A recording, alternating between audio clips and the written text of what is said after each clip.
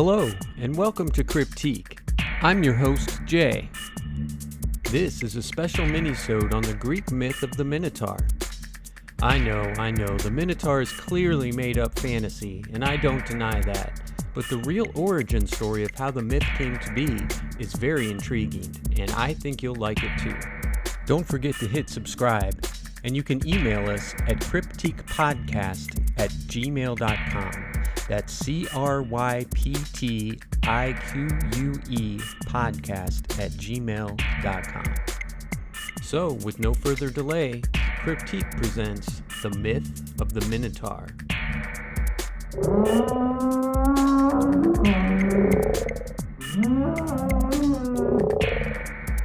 Imagine you've just been told that you have the honor of being selected to save Athens.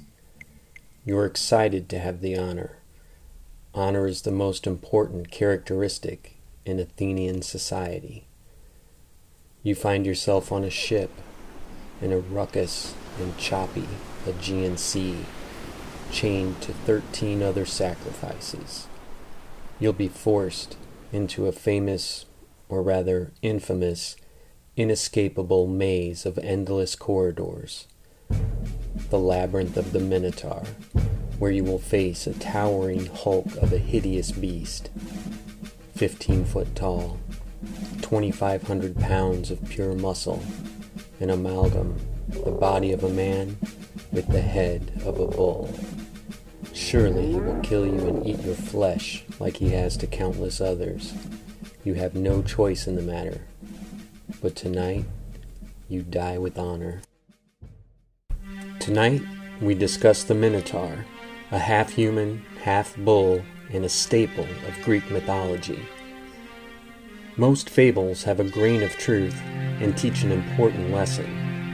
You may laugh at the possibility that the man-beast ever existed, but tonight, you'll learn the true basis for the myth of the mighty Minotaur. Is it just a tale, or were there terrible things that took place that inspired the legend?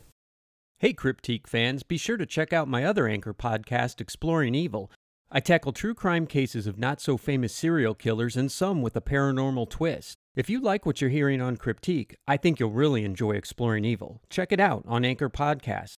Check out Ryan's other podcast, Movie Howl, where he and his buddy Joe explore movies past and present to give balanced reviews and help you find your next favorite movie. Now, back to Cryptique. In present-day Manassas, on the island of Crete, south of Athens on the Aegean Sea, archaeologists search for answers at Knossos. The ancient palace city was built over 4,000 years ago by a powerful civilization that rivaled the Greeks themselves. It was excavated over 100 years ago, but is reluctant to give up all of its mysteries to this day. One thing that's been uncovered are hundreds of coins with what is clearly a minotaur on one side and what appears to be a labyrinth on the other. The Minoans were ancient enemies of the Greeks and a formidable civilization in their own right before the Greeks rose to be a world power. Archaeologists believe they have uncovered some of the history of the Minoans and quite possibly a barbaric society that would have led to the myth of the Minotaur. The palace city was littered with what scientists believe are rooms used for rituals, and some of their findings are astonishing. Animal bones were found with cut marks from butchering, which is common even today. But that's not all. They found the same cut and tool marks on human bones. Some of the bones were intentionally smashed up, and it's not known if the injuries occurred pre- or post-mortem. Even more disturbing is the fact that some of the bones belong to children. Scientists speculate that the skeletons were victims of ritualistic sacrifice. Altars with children's bones were also found in different parts of the island, with one having a skeleton of a teenage boy, along with a bronze knife lying beside it. There's little doubt that ritualistic human sacrifice was taking place here. But why was the flesh cut from the bones? To feed a monster? If that's what the populace was told, it would be a good way to keep Crete's citizens in line. According to the legend of the Minotaur, the god Poseidon gives King Minos a white bull as a gift to be sacrificed. But Queen Pasiphae falls in love with the bull. King Minos chooses not to sacrifice the bull because his wife loves it so much. She really loves the bull. The Greeks showed interest in human-animal hybrids throughout their many myths and legends. Soon, she gives birth to a half-human, half-bull. She tries to nurse the beast, but soon realizes that it's cursed, to feed only on human flesh.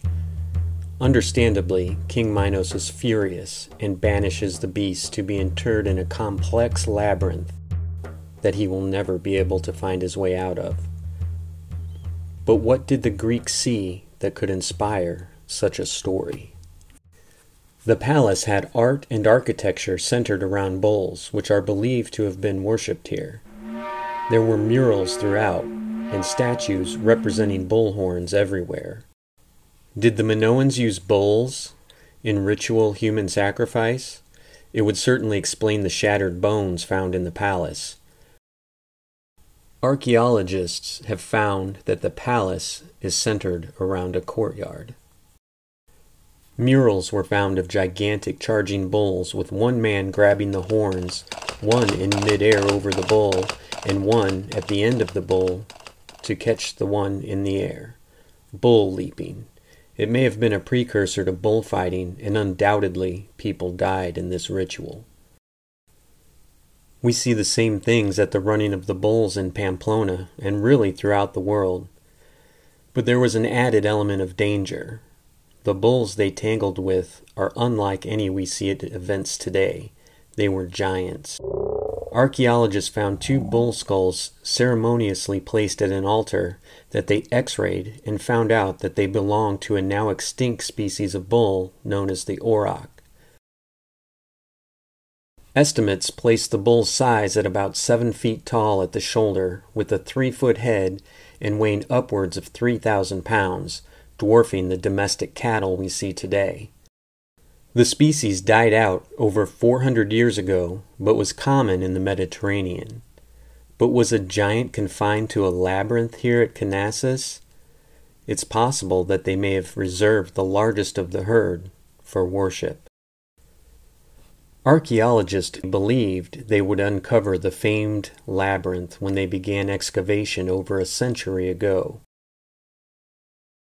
Sir Arthur Evans believed he would find the labyrinth beneath the ruins and dedicated much of his career to doing so. He began his work on the palace in 1900. Within 5 years, Evans had painted a pretty accurate description of the palace. He noted that the palace would have dwarfed anything in Europe at the time, with a beautifully decorated throne room. There were over 1,000 rooms that covered over 200,000 square feet. But was there a secret labyrinth hidden beneath the rubble? The archaeologist found mysterious symbols carved in the blocks. There were double-axe mason marks that indicated the ancient Greek word labyrinth. The building itself indicated that the Minoan builders had the skills that would have been necessary to build a hidden structure like a labyrinth. The palace was so extraordinary compared to what the Greeks were doing at the time that they would have most likely found the palace itself a labyrinth in its own right. Back hallways leading to secret rooms and staircases to and fro. Subterranean features were found at the palace, but were later determined to be water-moving structures. Scientists used ground-penetrating radar to map the structure, but found no evidence of a maze built to hold a monster. Some scientists believe they were looking in the wrong place, and the actual labyrinth may not be man-made at all, but a maze of a cave system where bloody rituals were also taking place. Archaeologists are busy mapping a cave system 8 miles east of the palace. The Scatino Cave is a limestone and completely natural system of the Cretan countryside. It's a confusing web of chambers, but is it the labyrinth? The cave system is about 500 feet deep and 100 feet wide and opens up inside before it drops deep into the earth.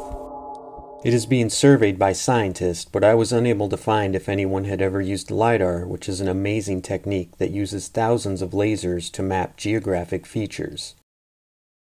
Artifacts discovered entailed that the system was used for religious worship during and long after the Minoans. Rock formations may have been used as altars, but the evidence suggests eating and drinking alcohol was the primary celebration here. The myth of the Minotaur may have been the product of giant bulls, human sacrifice, and labyrinth-like caves. The majority of stories were passed down orally, as many couldn't read or write, so they had to be memorable and probably embellished, as we do to this day. But why did the Greeks tell the tale so grimly? They were probably trying to convey a message encoded in the fable. It tells of a Greek prince who disguises himself as one of the sacrifices. He enters the labyrinth with a ball of string to find his way out, and a magical sword to slay the Minotaur once and for all. It portrays the Greeks as heroic, fearless, and noble, while the Minoans are represented as bloodthirsty, evil monsters.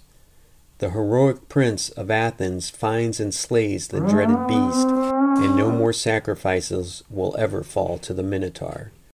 This represents the fall of the Minoan civilization, possibly due to their ungodly practices.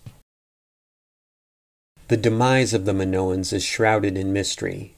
Scientists speculate that a nearby island volcano on Santorini about 1500 BCE may have erupted, sending a monstrous 50-meter wave towards Crete, which would have destroyed everything. The Minoans could only watch and stand by as their island was pummeled. Who knows what they thought while witnessing the demise of a once proud and powerful civilization. The ones who survived were easy prey for the Greeks. The myth could reflect how the Greeks slew the Minoan civilization after the tsunami. Political propaganda. An enemy was portrayed as an evil threat that sacrificed children and worshipped a monster. The Greeks needed to break free from their demonic rivals. The myth, woven in with verifiable facts and how they worshipped, led to the creation of the original supervillain, the Minotaur.